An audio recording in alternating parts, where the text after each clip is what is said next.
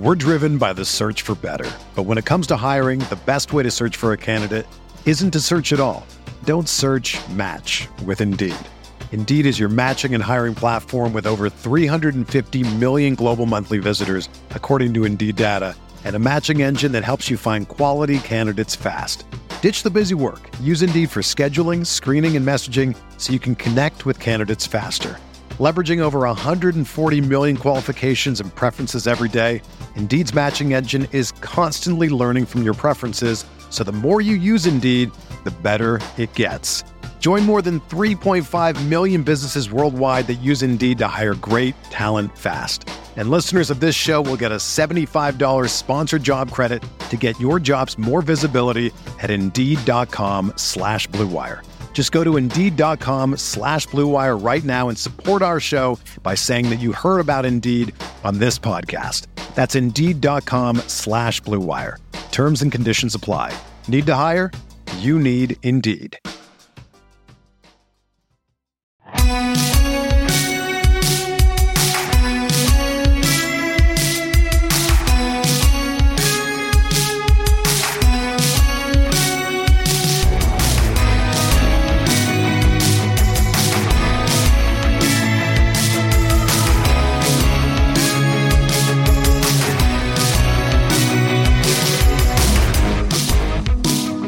Welcome to the Arsenal Vision post-match podcast, Euros edition. I'm Paul, pausing in my pants, filling in today. I'm the obvious man for the job today because I'm available. And also I like the Euros and I watched both games. With me today, as always, is Phil Costa. Hi, Phil. Hey, man. How's it going? Good. Phil brings the expertise and I bring me. So, couple of games today. Couple of games yesterday that we didn't get into because we didn't have Phil, but we're going to mainly focus on the games today.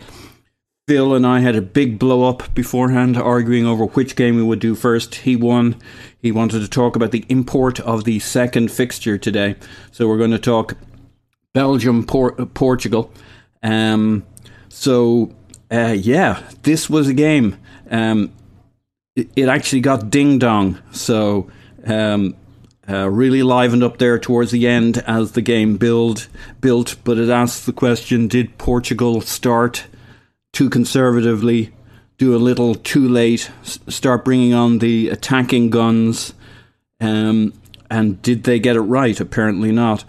I don't know how you feel, Phil, about players and stuff, but I hate Pepe, and so if he's sad, I'm happy, and I have a mixed relationship with Ronaldo. If you've got Roy Keane crying his eyes out practically because the world's greatest player, still living, still playing, is Ronaldo, and it breaks his Man United heart for reasons I don't really understand, then that's a good thing too. But let's get into the setup, the lineup here in terms of how both coaches approached this. Who got it right and who got it wrong, do you think, from the first half? I mean, I'm not sure it's that simple. I mean, Belgium kind of stuck with what they've been doing for the last, however many years under Roberto Martinez. So we kind of knew that they were going to go for that three at the back. It's a very experienced three at the back, but it seems to have served them well so far. Portugal, for me, conservatism has been a running theme throughout the tournament, and it's not really a surprise because Fernando Santos has been in the job long enough, so we kind of know what he's about, what he does. But yeah, again, I just, you could see the difference for me when, as you mentioned, João Felix came on, even Andre Silva, just to give them a little bit of something extra up front. So I think maybe he could look on his starting lineup with a hinge of regret, but I don't think it was as bad as him starting Danilo Pereira and William Carvalho in some of the earlier games. Yeah, but I mean, he definitely made a choice in not bringing on Fernandes. You could build this as De Bruyne versus Fernandes in some sense, and as we got into the second half, like you could see a scenario where it makes sense for Portugal to keep it tight and then bring on Fernandes later on. which is actually how it played out. But by then, De Bruyne wasn't on the pitch anymore, and Portugal were chasing the game. So there's, what would I say? Was Portugal's reactivity? Of course, they wanted to play on the counter. In the first half, you could argue they had some of the better chances. But at the same time, the chances either came from a full-on counter or kind of set-piece kinds of plays. Did you feel the first half was playing out the way they really wanted it to, or are they still overly reactive compared to what they coulda, shoulda have been doing? I think it was a very cagey first half, like you said. I mean, Diogo Jota had a good chance that he kind of shanked wide, and then Ronaldo had a decent free kick saved by Courtois, but there wasn't really anything sort of clear cut. And like you said, it kind of felt like they were looking to play on the break a bit, particularly with Jota down the left. So for me, Portugal have the ability to be able to build through central areas, and they just haven't done it enough. I know Bruno Fernandes has been in and out of the side, but he completely stunk the place out when he came on today. There was one shot in the 91st minute or whatever it was, and I just looked at the screen and I said, if that was an Arsenal player, I would have thrown something at the wall, because it was just beyond stupid to shoot in that scenario, and he just ballooned it into Rosed. So for me, I don't think it's a Bruno Fernandes question. I just think get some players on the pitch who like to have the ball at their feet. Joao Felix, Pedro Gonçalves is another interesting goal-scoring midfield option. I don't know, I just feel like they underutilized a lot of the talent in their squad, and that was a shame, because in terms of overall talent and depth, for me, they were one of the top three sides in the tournament, and they just kind of watched it go by in that second half. I tell you what's a head scratcher for me is that even with the team they put out in the first half, I mean, look at their, like, Palhinha. Okay, he's a DM. He's a big lump who's going to keep you safe at the back. But you got Moutinho, who's an on the ball player, a possession player, a creative player. You got Sanchez, who's beginning to fulfill I mean, they're starting to talk about him being worth 70, 80, 90 million. He was the guy who lit it up in the midfield at times, and was the kind of personification of the counter. You got Silva, Ronaldo, and Jota. Those are their front six. That is not a team that needs to sit back and counter, but it sits back and counter. I mean, there's a halfway house, but it seemed like they were in the quarterway house. And you look at Belgium, and they had Tielemans in the midfield, but this was not a game in which I thought Tielemans particularly shone. He was just a midfielder. Witsel was just a midfielder. So, like, Belgium were using the wings and the wing-back approach. I don't really get Portugal in the first half. Given that level of talent, I just find them overly reactive, overly pragmatic. I mean, am I wrong? Like, the centre there... No. Like, they don't even need to bring on the names we talked about bringing on in the second half to jazz things up. Like, they got... it's just pragmatism using skilled, dangerous players. And I'm like, it makes for a really dangerous counter.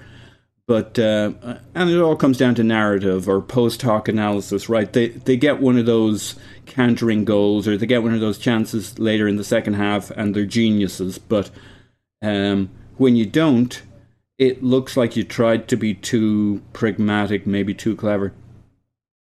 No, I mean, look, it's what you said. We've seen the counter-attack work for them. They scored that brilliant goal against Germany to open the scoring before they got smashed afterwards, and they gave France a lot of trouble on the break as well. So we know they can do it, but I just feel like they shouldn't just be limiting themselves to that kind of playing style, because, as we mentioned, they have more than enough technical quality to be able to sort of sustain some pressure. And we saw it in the second half.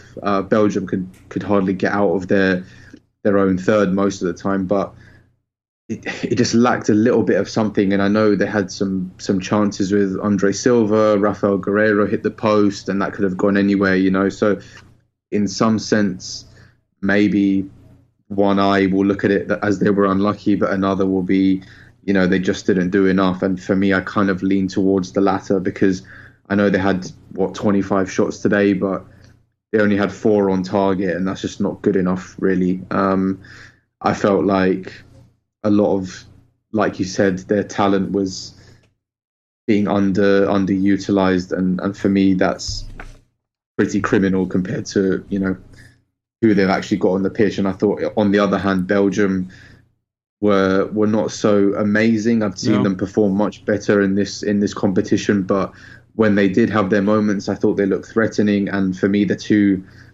Hazards on the left were basically their game changers today. Yeah, and certainly Torgren, he connected the laces with the ball on that shot. Now, it did come from the Lukaku knockdown, so you know, credit to Pepe, who I despise as a human being, but as a competitor, he's quite impressive.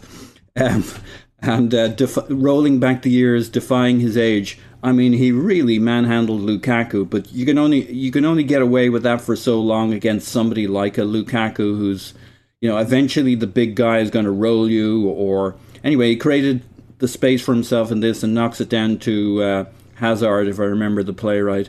And Hazard just hits it through. I think there was a VAR check to make sure it was the right Hazard, but he absolutely laced it. I guess my question: do you think the keeper could have done better? I think it's like it moved so much, and yeah, I mean, I think in that position, I'm just willing to give credit to the striker. It's a bit like Penno reviews, right, or whatever. Like slow motion changes your ability to judge. I mean, when I first saw it, I'm like, holy! Like everybody went woof, right? It wasn't just that it moved. In fact, most people couldn't see it moved when they said woof on, I don't know, I think it was Tom Warville or somebody said woof on Twitter, and you're like, okay, that's just power. And then you see the movement with power, and you're like, oh, Jesus, who'd be a keeper? Oh, yeah, like you shouldn't. It's a bit like getting beat on the near post. You kind of can't win. You can't get beaten on the near post. The keeper should have got his hands to that. I'm like, okay, maybe, but Jesus Christ. I mean, it's just sometimes you just connect and the ball moves, and yowzer. That was a yowzer. It was a great goal. Really enjoyed it, actually. So fair play to him. Yeah. And then the other Hazard, I mean, I got a question. Like, if Belgium are missing Hazard and De Bruyne, like, they'll really be missing De Bruyne. But does missing Eden Hazard at the moment put them out that much? Does it solve a problem in the way you can't drop Ronaldo if you wanted to or not? You probably don't. Not a problem going forward. Like, you liked Hazard in this game, and he certainly seemed to be coming back into it. But I guess I don't feel it's going to be that massive a lot. I don't know how much of a factor they'll be against Italy. Based on this performance, maybe they'll just have to do more against Italy than they felt they were going to have to against a reactive Portugal. But how big a miss do you think Eden Hazard is going to be? No, I mean, for me, he looked the sharpest he's looked in a long time today. I felt he looked trimmer. I thought he was moving across the ground much quicker. Yeah. I mean, there's he was also moving to the ground much quicker. There was once or twice they breathed on him, and he was on the floor rolling around, like back to his prime. So yeah, I know. I think you're right that was it a performance in which he felt like he was back more than he had the chance to truly influence the game. I guess this is me scrambling to make a point that he didn't hugely change the game here, but maybe it looked like he was ready to. Yeah, I mean, look, we need to remember that he was out for, a long time at the end of the season, so it's natural that he may be lacking a bit of sharpness. Yeah. But just a general eye test today sort of gave me a bit more confidence in him being back into, maybe not the shape that we remember, but who knows if he can ever get to that stage again. But for me, today, he looked a lot smoother, a lot quicker on the ball. Like you said, there were a touch of theatrics, but that happens in every game now. So I'm not overly fussed about that. I was just happy to kind of see him taking on players again and, looking more like his normal self. Yeah, look, it's only a great Batman movie if there are great villains, and we all pick our own villains. Hazard does wind me up a little bit. Ronaldo and Pepe and their ilk send my blood pressure through the roof. All the flapping over, oh my God, Ronaldo's going to take a free kick. And it's like, women grab their children and run for cover, and it's like it's another Ronaldo free kick. But I guess the other thing I'm interested in is this North London derby commemorative back three that Belgium have, with Vertonghen, Vermaelen in the middle, and Alderweireld. I mean, as long as you don't get them running back too quickly, and as long as Vermaelen doesn't get his statutory yellow card too early in the game, how do you think they're going to do against Italy rather than the reactive Portugal?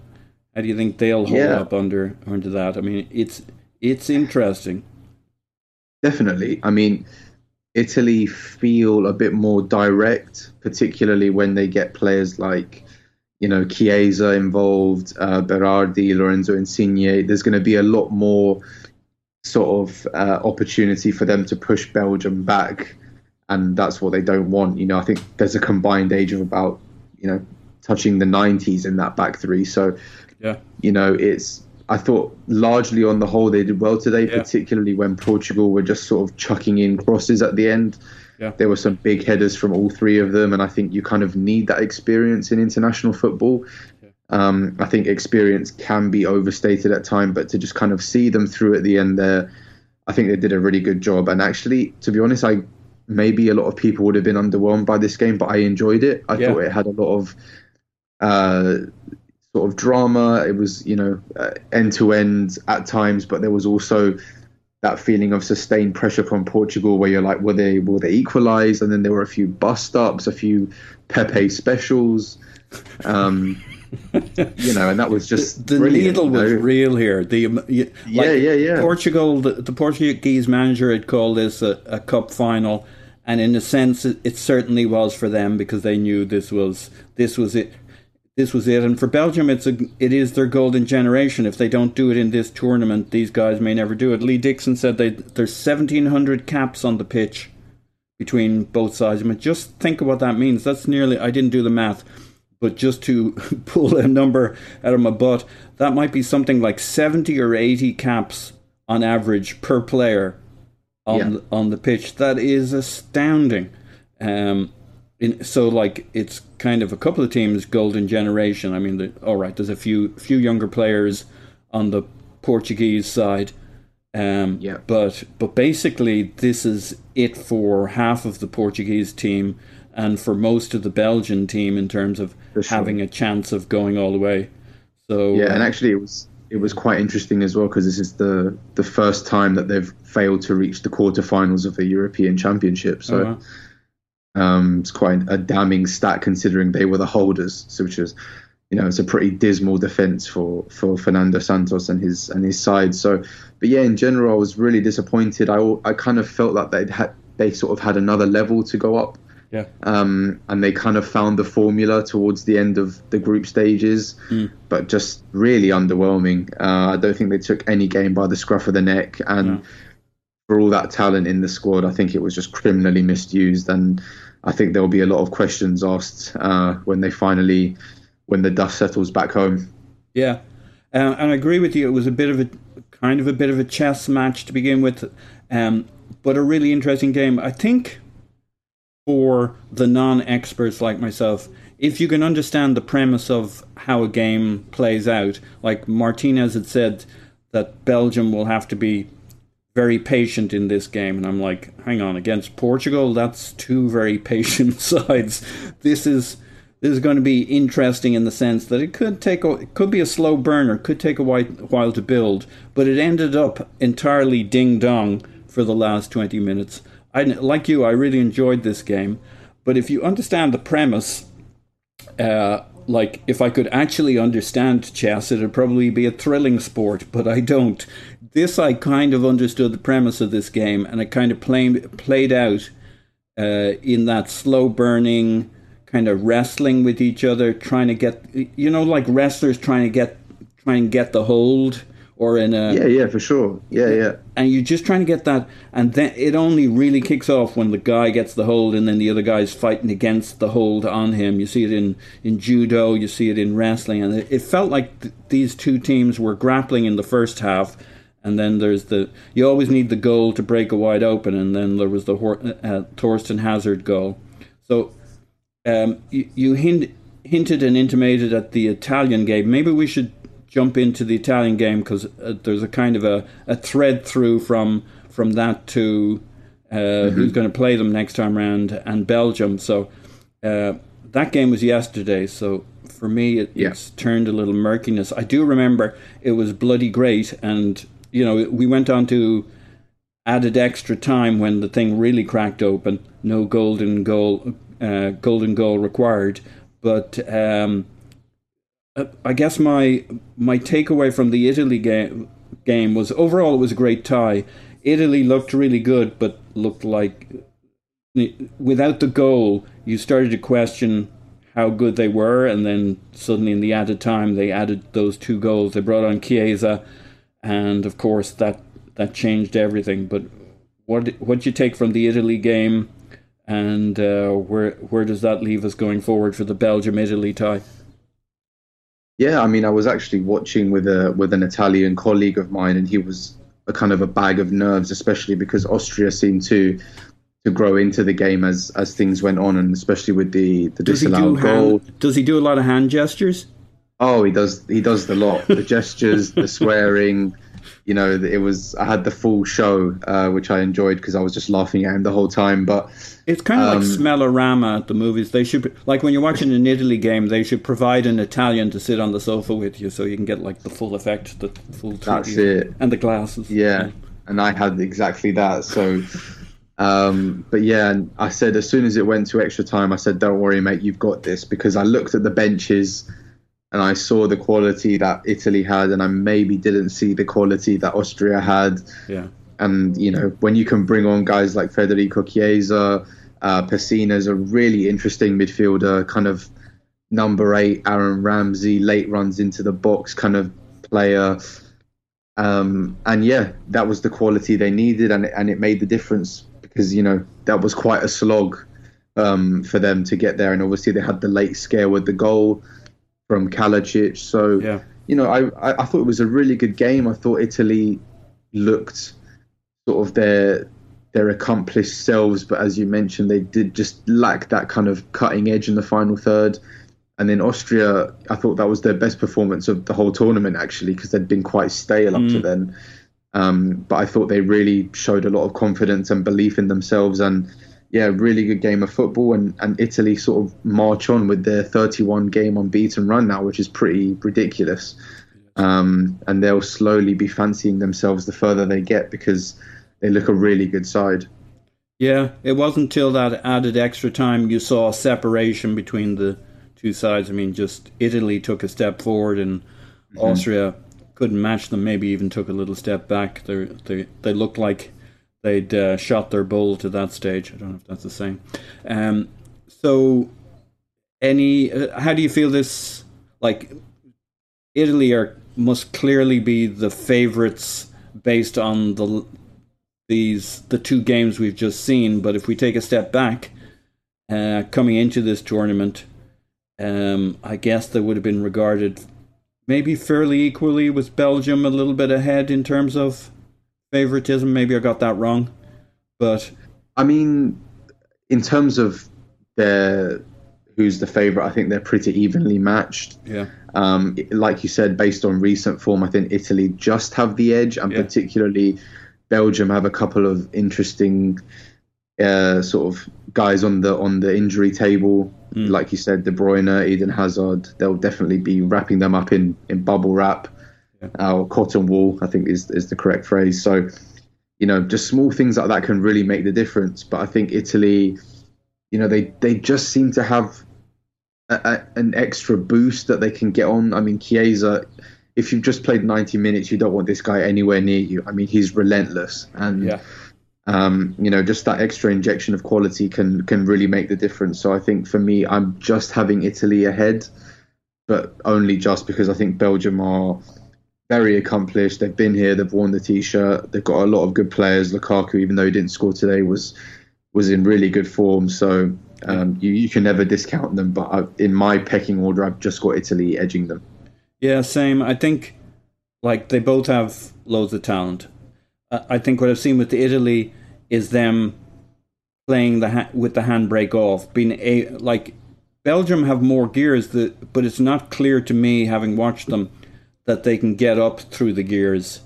They haven't really done it yet. They haven't really gone hell for leather and it all be cohesive and hang together. And we've seen Italy fully go for it, throw away the handbrake, and just play their full-on football at times. It doesn't guarantee anything, but to me, they've shown they can go up and down the gears, and Belgium have shown us their gear stick, but they haven't got into fifth or sixth, and they may never. So I think the talent levels are pretty equally matched. I think tactically, Belgium might be well positioned to kind of hold Italy at bay, given their structure, given the 3 or 5 man defence, and then hitting them with the wing backs. So they could make it a cagier affair than Italy wanted. It'll be close, but for me, I've seen Italy kind of give it the full enchilada and kind of use every square of the pitch as an attacking threat, and I haven't yet seen Belgium show they can go through all the gears. I guess that's my assessment of the two of them. They're pretty equally matched, but Italy shows they can open up the throttle. Yeah, for sure. But yeah, we'll see. I'm looking forward to it because it looks like a good matchup on paper. So definitely not going to complain if those two face each other. Yeah. So we left the other game behind. We saw Holland versus the Czechs. And it felt a kind of similar game. Obviously, Holland, again, they had the 3 at the back. Maybe it's a lowlands thing at the moment. Playing with the wings, relying heavily on the Blint wing. And I think they can be kicking themselves because they were somewhat the protagonists in this, but they didn't do enough. And then the red card, which as soon as I saw it, I don't know, my Arsenal gene kicked in and I demanded it be a red card because the whole Luis last man, blah, blah, blah. And it seemed like a red card with me. Were you okay with that decision, given how monumental it was? As soon as he went over to look at the screen, I'm like, he's gone. For me, it was a clear red card. I mean, first of all, what do you learn when you're 7 years old? Don't let the ball bounce. And he lets the ball bounce, and then Schick just kind of muscles him in a bit, and there was just total panic on De Ligt. You could see it. He was kind of falling over. And then I think whether it was instinct or something a bit more calculated, it was a clear handball, and he, it's a red card every single day of the week. And yeah, like you said, as soon as he went over to the screen, it was clear that he was going to send him off. And for me, that was the correct decision. Yeah. And it's probably a wonky order to look at the game, but then immediately after that, Dave, to make a decision on structure of how they're going to play with 10 men, and often you see that being the thing that gets a team to play more directly, because they'd been a bit cagey in their build-up, I felt, Holland. I mean, it's their way, it's the Dutch way.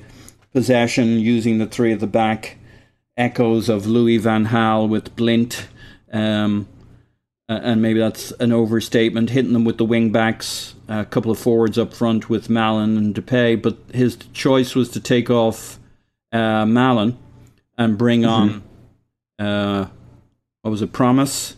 And, Quincy Promise, yeah. Yeah, and then he seemed to stick with a kind of a 3-5 at the back kind of structure for a little while. I mean, he's been described as the worst manager in Premier League history by another arch-villain, Jose Mourinho. What a sport, eh? I mean, you can watch other sports and they're all very polite and professional and stuff. We've taken the other route. We say interesting things about each other in our sport. How did you feel about the managing of the deficit once they went down a man, which, again, a wonky order, but like the whole game changes around this red card and the choices made thereafter? Yeah, I really didn't expect him to bring on Quincy Promes, that's for sure. I thought he would bring on Weghorst, just to give them a bit of a target up front, and even for defensive set pieces, you know, he's a big weapon in both boxes. So I was really surprised he didn't bring on Weghorst. He did eventually bring him on, right? He brought him on. He did. 80 minutes or something. But by then, I think there were 2 goals down, Yeah, it was too late. And for me, in that moment, I think the Czechs kind of grew into it. I mean, I will say the Netherlands have been a really good watch. During the whole tournament. Actually, they've surprised me. I've really enjoyed watching them. But today, everything kind of seemed leggy and stiff, and particularly Wijnaldum. I thought he just looked knackered. And they gave him that sort of free role. They gave him the Willock role. Exactly, and I think he was completely gassed, which is a shame because he'd been one of their best players. So for me, it was kind of an off day for everybody, apart from the one-man machine, Denzel Dumfries, who tried his best again to do everything he could. That guy? I've never really noticed him before this tournament, but now every time I see him, I'm like, ooh, he's very interesting. He's better been around. He's been around. Arsenal have been linked with him a couple of times actually, but he's been at PSV for a little while now, and I'm sure someone will pay for him off the back of this tournament. Yeah, he puts in the good crawls. He asks questions, and he's always a factor. Van Aanholt on the other wing, and that seemed to be the way of progressing. I guess they were okay. Like, they were the protagonists in this match until the red card. But I think the Czech Republic, which for me had very much David Moyes vibes. Yes, it had a couple of his players, but it also had this playing it up the wings, banging in really good crosses into dangerous areas while your big lads, who was a Schick, Barak, and Souček in particular, get it up into the box in numbers, kind of doing the Cahill, Fellaini kind of thing, and now his Antonio Souček kind of thing. Of course, he's got Soufal over at right wing, but it did kind of have West Ham vibes, a kind of a pragmatic approach, but they were causing them plenty of problems and maybe creating the more dangerous chances even before the red card. And I thought they...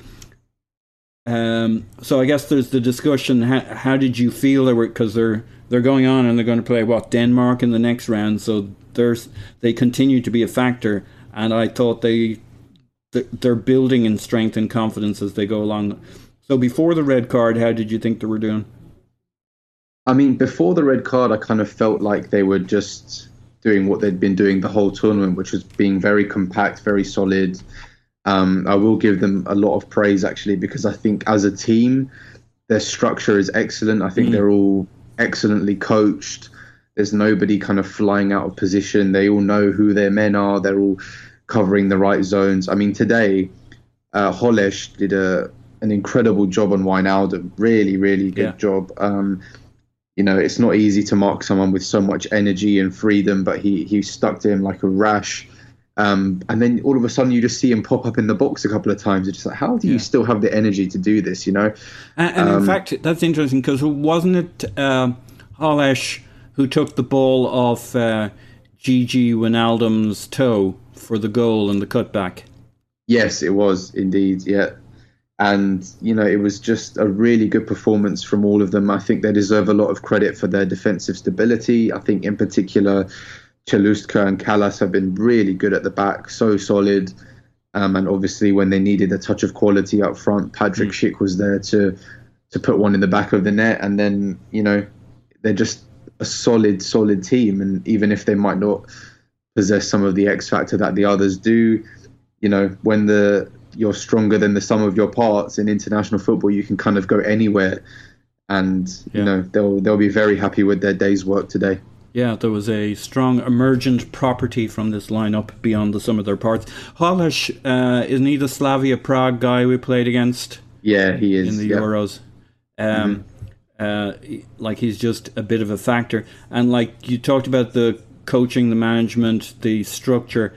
Like that's kind of what I mean with this. Do you see a kind of a David Moyes-ishness about them? The pragmatism. Yeah, for sure, I can. Yeah. I can see that. But you know, they're just kind of playing to their strengths, which is what you want really from any side. I mean, not everybody has to be 2011 Barcelona. You know, you just kind of take what you have and play to those strengths. So, got no issue with that at all, and I think they've been quite refreshing, honestly. Very good. So we were going to keep it short and tight. Any major reflections for the next rounds in these ties? Who do you fancy at the moment between, say, Denmark, the Czech Republic? I mean, for me, I've just sort of grown so fond of Denmark and everything that they're doing. I mean, I was with you there till I heard about that guy and having his watch stolen and the watch being worth 80k. Kasper Goldberg, It's funny how a small detail is like, well, you got to do something with your money, but still, it takes you out of the kind of it spoils the narrative a little bit. They should have just said his watch, which he really cared about, was stolen, not. But anyway, yes, no, I'm with you. I'll manage to forget that before we watch them again. You can't get away from the Denmark story. It seems like they could be the team that just goes on a roll all the way. I mean, they play really good football now too. So they do. Yeah, I would love them to go all the way because I think they're a really smart side. I mean, they did a small tactical change yesterday to keep Bale quiet after his good start, and I think they're just really intelligent. They've got a lot of good players. I think Mikkel Damsgaard in particular has been a real bright spark for them in the absence of Christian Eriksen.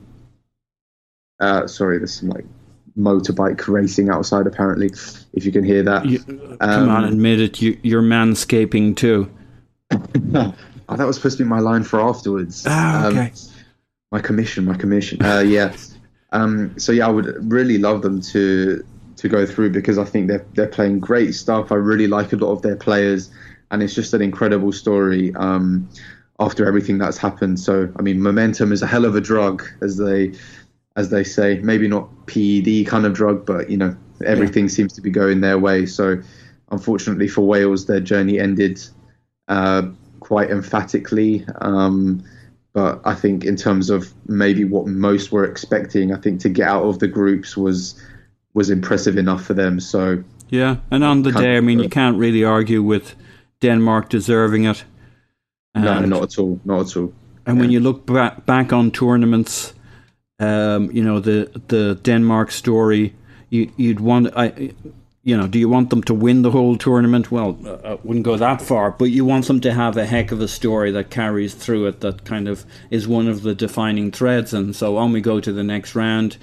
And look, it could be, it's quite a nicely balanced tie in terms of the strengths of the teams, Denmark and Czech Republic, and styles a little bit too, because Denmark do seem to be willing to take on the role of possession and going at the opponent and play to that strength, and the Czech Republic a little bit more reactive, more of a counter, kind of use the wings, bang in some crosses. I think it'll be a nicely balanced game, and they might kind of play off each other quite well for a tie. So they'll both give it their all, that's for sure. Yeah, for sure. I think it could be a nice clash of styles, and again, it's another really interesting tie. I think we've been really lucky actually throughout this tournament that we've had not a lot of sort of dud games. I've really enjoyed the whole thing. Yeah, same. So sets up two interesting ties. I think we'll wrap it up there. I appreciate it, and we'll have you back on tomorrow after a couple more good games tomorrow. Who we got coming up next? We got Spain. Croatia. Yep. Okay. And France, Switzerland. Yeah. Yeah. Interesting. Okay, should be some good stuff. So we'll all hear you tomorrow, Phil. Appreciate it again. And, no, my pleasure. Thank you. Yeah. Have a great one. Thanks, everybody. You too. Cheers. Bye-bye.